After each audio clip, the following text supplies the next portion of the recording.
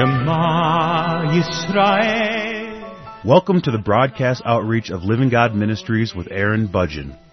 Aaron discovered Jesus is his Messiah while preparing to be a rabbi. He now teaches for several organizations and is the teaching pastor for Living God Ministries. Strongly distinguishing between the Old and New Covenants, Aaron presents the Scriptures from a Judaic and historical frame of reference. Join Aaron now as he reveals the reality foreshadowed and the new life we can now experience because of what the Lord Jesus accomplished for us.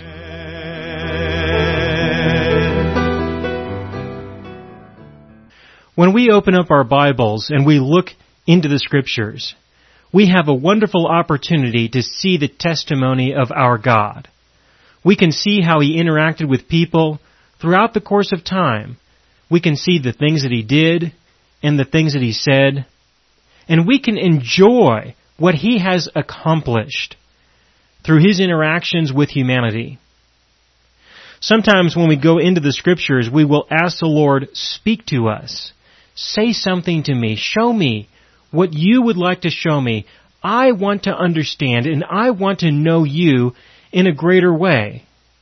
Sometimes when we look at the things that He had to say when He was speaking to people, sometimes we take the things that He had to say to them and we try to find ways of bringing it into our own lives. And you know, there are wonderful opportunities to apply the things that He has said in our lives today. But sometimes when we do that, it's very easy to forget what He was saying to the individuals back then. Sometimes it's easy to do that. Sometimes this can be an opportunity for error, though, that He may say something to us, He may not say something to us, but if we look into the Scriptures with the expectation that He will speak to us and show us the relevance of what He had to say to some people, show us how that might be relevant to us, well, there may not be a relevance at the moment. There may not be an application in our lives right now. That may not be the case. This can be a significant obstacle sometimes because people will look into the Scriptures with this expectation, and if they don't get something, if there is no delivery to them personally, if there's no application in their lives right now, then they might feel a little disappointed. And I can certainly understand that. If you expect Him to show you something right now, relevant to you personally today, and He doesn't do that, then that should be a moment of disappointment. I can appreciate that. But what I would like you to consider is that it is more important first to understand what He was saying to the people that He was speaking to. I certainly do appreciate and I enjoy the moments when the Lord will take something that He has said to somebody else and reapply it in a new way in my life. I can certainly appreciate that. But I do not want to encourage you to pursue something like that at the expense of not understanding what He was saying, what He was intending to convey at the time that He was speaking. This is especially true when you consider the ministry of the Lord Jesus, when you look at the living God manifested in the flesh and you see the ministry that He was conducting during His time in Israel. When you look at the things that He did and the things that He said back then, and you try to take those things and apply those things in your life, if you try to take the words that He expressed and apply them in your life, there may be some opportunities. There may be some circumstances where this is not going to work out for you very well because of the intent. Now again, I really do believe, I believe that the Spirit of God can use what He has said in such a way today that He can apply what He said in your life in a new and in a real way. I do believe that. Don't get me wrong. What I'm intending to say is that for us to assume that He is always going to do that, I think can be a false assumption. And unfortunately, what people tend to do is they tend to ignore what He did say to the people who He was speaking to. They tend to ignore that because they want something for them. And while there may be something for them, there may not be something for them. If you will consider what He said to those people back then you will never be disappointed. You will never be disappointed because He did say those things to those people, and He did have purpose and intent. And what He said meant something unique to the individuals who He was speaking to. You know, it's very difficult to understand a lot of what Jesus said and a lot of what He did unless you understand the beliefs that the people had at that time.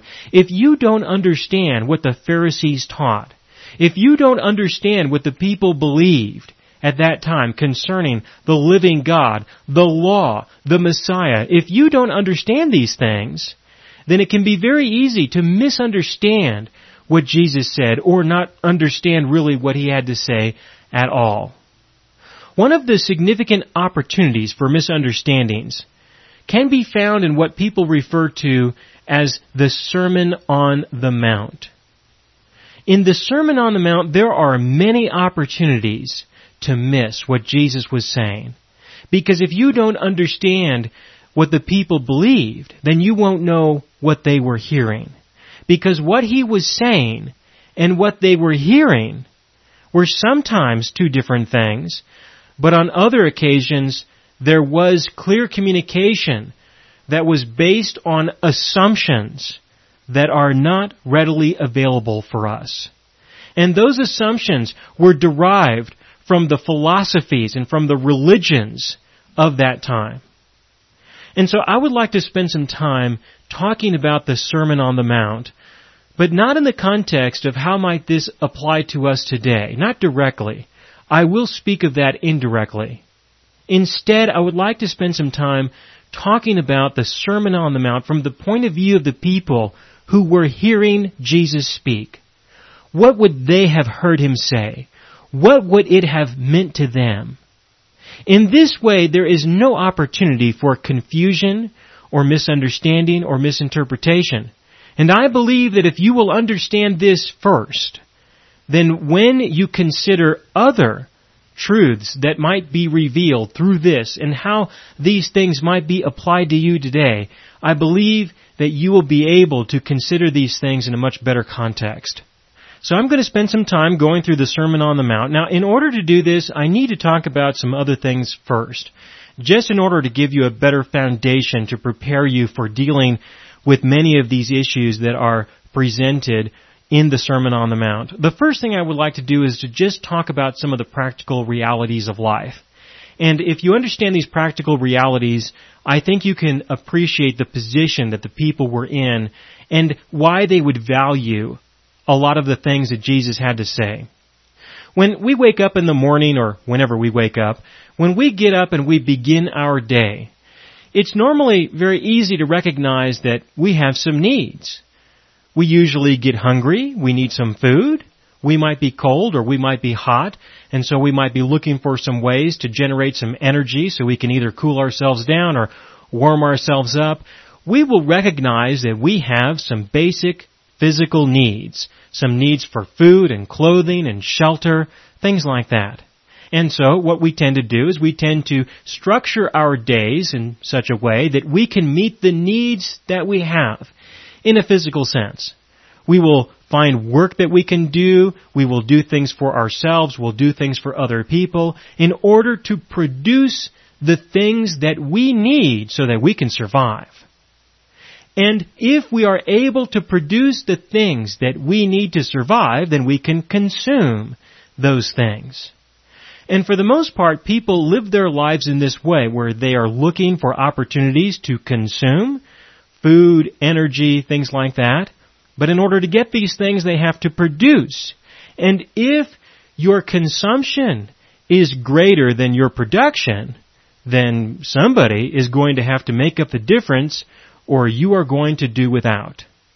This is the way that most people live. We live on the basis of production and consumption, and if we are able to produce more than we consume, then we can save the difference for a time when we would decide to consume more than what we produce, things like that. This tends to be the focus of people's lives. Now, when we engage the world, we go out into the world to try and do whatever we need to do, and so we can consume whatever we want to consume. When we do that, we might engage in some work of some kind for an individual, and when we do that, we can expect some compensation for the labor that we put in order to get whatever we expect to receive as compensation. We will do work for individuals, and they will give us something in return, and then we can take that and trade that for something else that we probably would like a little bit more. Things like that. This is the focus of most people's lives. It has to do with production and consumption. Now, when people struggle with their production, when people have a hard time producing more than what they consume, then they can either do without or they can find somebody else to make up the difference, but sometimes it can be difficult to find someone who will just give you something that you would like to have. You might find it difficult to find an individual who was able to produce more than they consumed and can give you a little bit of the difference of what they were able to save. It can be difficult to do that, but when people do, when people are generous with what they have that is extra from what they were able to produce, when people are generous and they just simply give that to an individual without expecting anything in return, then we can call this a blessing. And there are many opportunities for people to bless other people, but sometimes it can be difficult to find people who have extra things that they are able to share with somebody else. And so what people will do is they will look for divine intervention. They will look to a God to make up the difference somehow, or maybe just give a little bit extra. They will look to a God to provide them with something that they had a hard time getting on their own, or they don't really want to get on their own, or they're completely unable to get on their own, but they know that they can't work for it, that God is not going to owe them that. They just call upon some divine presence of some kind in order to help them in their time of need. This is a very common experience for many people. And the expectation is that there will be a divine response, and when there is a divine response, then this divine response is a blessing. So from a fundamental point of view, from the point of view of just wanting to sustain life, just wanting to continue to live our lives, from that perspective, blessings are of great value. Of great value, especially if the divine, the living God, would provide us with these blessings. Because you know how it is when you ask somebody else to bless you. Sometimes they might have a little bit of an attitude concerning that. They might want something in return. They may think of it as a loan instead of a blessing. And so it can be very convenient if you have a God who will respond to you in this way. Now, this is how the living God established the nation of Israel. He established the nation of Israel by promising blessings. When He took the people out of slavery, out of Egypt, He brought them to the mountain of God. He brought them to Mount Sinai. He gave them His law. He gave them the commandments. And if you read through the law, you will discover that He said that if the people would obey the commandments that He gave, He would bless them. For example, in Deuteronomy chapter 28, He gives a list of things, of ways that He would bless them. And these are exciting blessings. Things like, you will have plenty of flour in your kneading bowl. You will lend and not borrow. Things like that. I can appreciate those things. I can see the value in those kinds of blessings. But He also said that if you fail to live in obedience to His commandments, then you will be cursed. And if you are cursed, then what are you going to do? Well, you're going to have to try to find some way to start obeying God. That was what He said. And if you do that, then He will bless you in return, and He will restore you. That was what He said to the nation of Israel. So He used this fundamental concept of blessings in order to establish the people. What were these blessings? These blessings were blessings for the flesh. He said nothing about, if you will obey, you will know who I am. He said nothing about, if you will obey, then I will meet the deepest needs of your heart. What He said was that if you will obey, I will meet the needs of your flesh. That was what he was offering. Now, of course, no one can live up to the expectations of the law, and so he has never had to deliver on any of the blessings. But this was incentive. This was a very important incentive. The blessings and the curses. Sometimes I'll speak of the law in the context of the carrot or the stick as the incentive to get people to live in obedience to His commandments. When people look at the New Testament and they look at the Gospels and they look at the Sermon on the Mount, sometimes people will look at the words of the Lord Jesus in the same way. They will look at the words of the Lord Jesus, especially in Matthew chapter 5, where He started His Sermon on the Mount, and He started it by saying, "Blessed. Blessed are the poor in spirit, for theirs is the kingdom of heaven." And then He proceeds and gives a number of other statements concerning blessings. Sometimes we carry that over, and people define their Christian life on the basis of trying to be blessed by God. And how would they know if they were blessed by God? Well, for the most part, what people do is they measure their lifestyles. They measure their lives.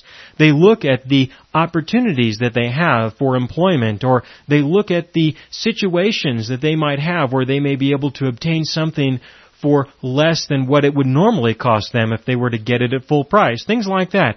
People find all kinds of creative ways to justify their Christianity through the blessings in their flesh in a similar way that our God described to the Israelites how they would also be blessed if they were obedient. So what happens is that people look at Christianity and they look at their God as a new set of commandments that if you will just simply love your neighbor as yourself, things like that, then God will bless you now. He couldn't bless you before because there were just too many commandments. And so we just need to take a few of them, adopt those into our lives. His forgiveness will make up the difference, things like that. And then He will be merciful and He will bless our flesh. And people establish their relationship with their God. They look to Him as though this is their relationship with Him, as if their relationship is based on the carrot and the stick. That if they will live in the way that God wants them to live, then He will bless them. But if they fail, then He's going to beat them.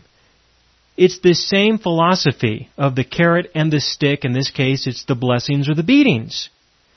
That's how many people live their lives, especially when they become Christians. When they become believers in the Lord Jesus, they believe the gospel. They will study passages in the Scriptures, such as the Sermon on the Mount, looking to these passages as if these are the instructions for you, so that you will live the Christian life. But the fact is that He was speaking to a group of people at that time. He was speaking to individuals at that time. He was not speaking to you unless you were alive back then, and I find that to be very unlikely. He was not talking to you. He was talking to them. And what they heard was something very different than what people are talking about today. It's not the same thing. And so I would really like to spend some time talking about what they heard back then and focus on that, because I believe that if you will understand that, then if you hear what He is saying today, I think that you will find it much more meaningful. I really do. Now, what the people would have heard back then would be correlated. It would be in relationship to what they already believed. You see, this idea of blessings was certainly not new to them. They had heard this before. They were hearing this all the time. This was how the Pharisees would teach. This was the incentive to live a life like a Pharisee. The incentive was that if you will live in obedience to the law, you will be blessed. But this is described somewhat in reverse, in the sense that first we're going to tell you that you have an opportunity to be blessed. Oh, but by the way, in order to be blessed, you're going to have to be obedient to God. So the blessings are the advertisement. They are the incentive. They are the bait. But then you get the switch, which is that you need to live a life of obedience to the Mosaic law. and then they can proceed to teach you about Pharisaical Judaism, which was the way of life that you could live so that you would never go within the boundaries of possibly violating any of the laws of Moses. This was how the Pharisees taught. But when they presented blessings, they presented the blessings that were found in the law. And what Jesus says is a little different. It's not quite the same. For him to say in Matthew chapter 5, verse 3, "Blessed are the poor in spirit, for theirs is the kingdom of heaven," that was a very unusual thing to say, because what they were hearing, the people were hearing before Jesus, was, "Blessed are those who are rich in spirit."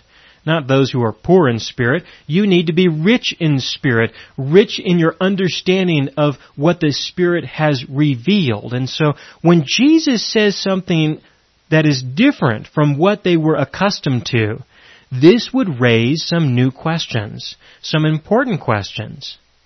Now the people knew that after the blessings were presented, you would then get the laws that you would have to live by. And sure enough, if you continue to read, you will see that Jesus speaks about the law. He says, "I did not come to destroy the law. I did not come to abolish the law." In verse 17, he says, "Do not think that I came to abolish the law or the prophets. I did not come to abolish, but to fulfill.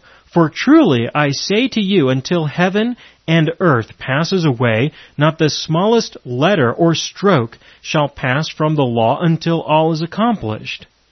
Now, I want you to understand that they were expecting him to speak about the law. They were expecting him to do that. And the reason why is because that's what all the teachers, all the rabbis said after they told you about the blessings. They taught you the law.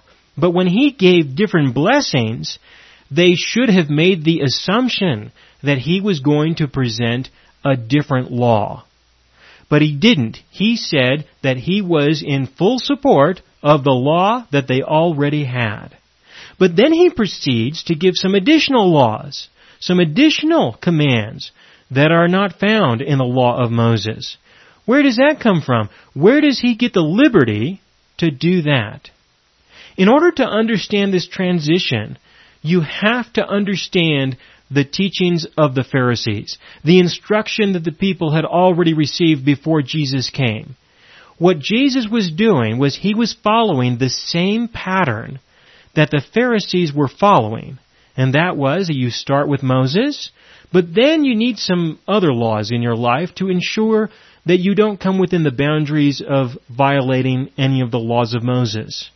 So when Jesus adds some additional laws to the laws of Moses, when he says that your righteousness needs to exceed that of the scribes and the Pharisees, for example, and he presents some new laws, he's doing so following the same model, the same pattern that the Pharisees had already presented to the people. He's using that in order to drive them to a certain point, to bring them to a certain place. And that was to see that they had no hope whatsoever of entering the kingdom of heaven. And why would he do that? Why would he drive an individual to the point of absolute despair? He would do that so that they would understand their need for his forgiveness. So when Jesus was teaching the people using the Pharisaical model, he was not teaching the people using the Pharisaical model so that they could find a way to achieve success. This was not about success. This was not about making sure that you know how to repent from your sins and be obedient to God. That was not what he was doing. That was what the Pharisees, the rabbis, the scribes were doing. That was what they were doing. What Jesus was doing was teaching them in such a way that they would reach failure, that they would eventually fail, that they would not succeed in their pursuit of obedience. They would never obtain the blessings of God through their obedience to the law. He taught them in such a way that it would lead them to the point of failure. It would lead them to the point of despair, of desperation, so that they would again see that they would have a need for the forgiveness of God, for the mercy of God. And then they would be ready for the new covenant. You see, the Pharisees and the scribes were teaching the people how to be obedient so they would never have a need for the forgiveness of God. They would never have a need for the mercy of God. If the people believed the Pharisees, if they followed the teachings of the Pharisees, they would never have a need for a Messiah. They would never have a need for the new covenant. So Jesus had to bring them to the point of understanding their need, and He uses the model of the Pharisees. He expands on that to drive them to the point of despair if they will only be true to what He teaches, if they will only be devoted and committed to what Jesus teaches, then, only then, will they be driven to the point where He can present to them what He came to truly give, which was not what He was saying at this time, it was what He was going to say in the future, in accordance with the new covenant, that He would provide forgiveness, He would provide mercy, He would provide the restoration of the Holy Spirit, so that through the restoration of the Holy Spirit, they could be resurrected and they could be filled by Him, so that they would be rich in spirit through the indwelling presence of the Holy Spirit. This is what Jesus was accomplishing, and I will proceed with this in the next broadcast.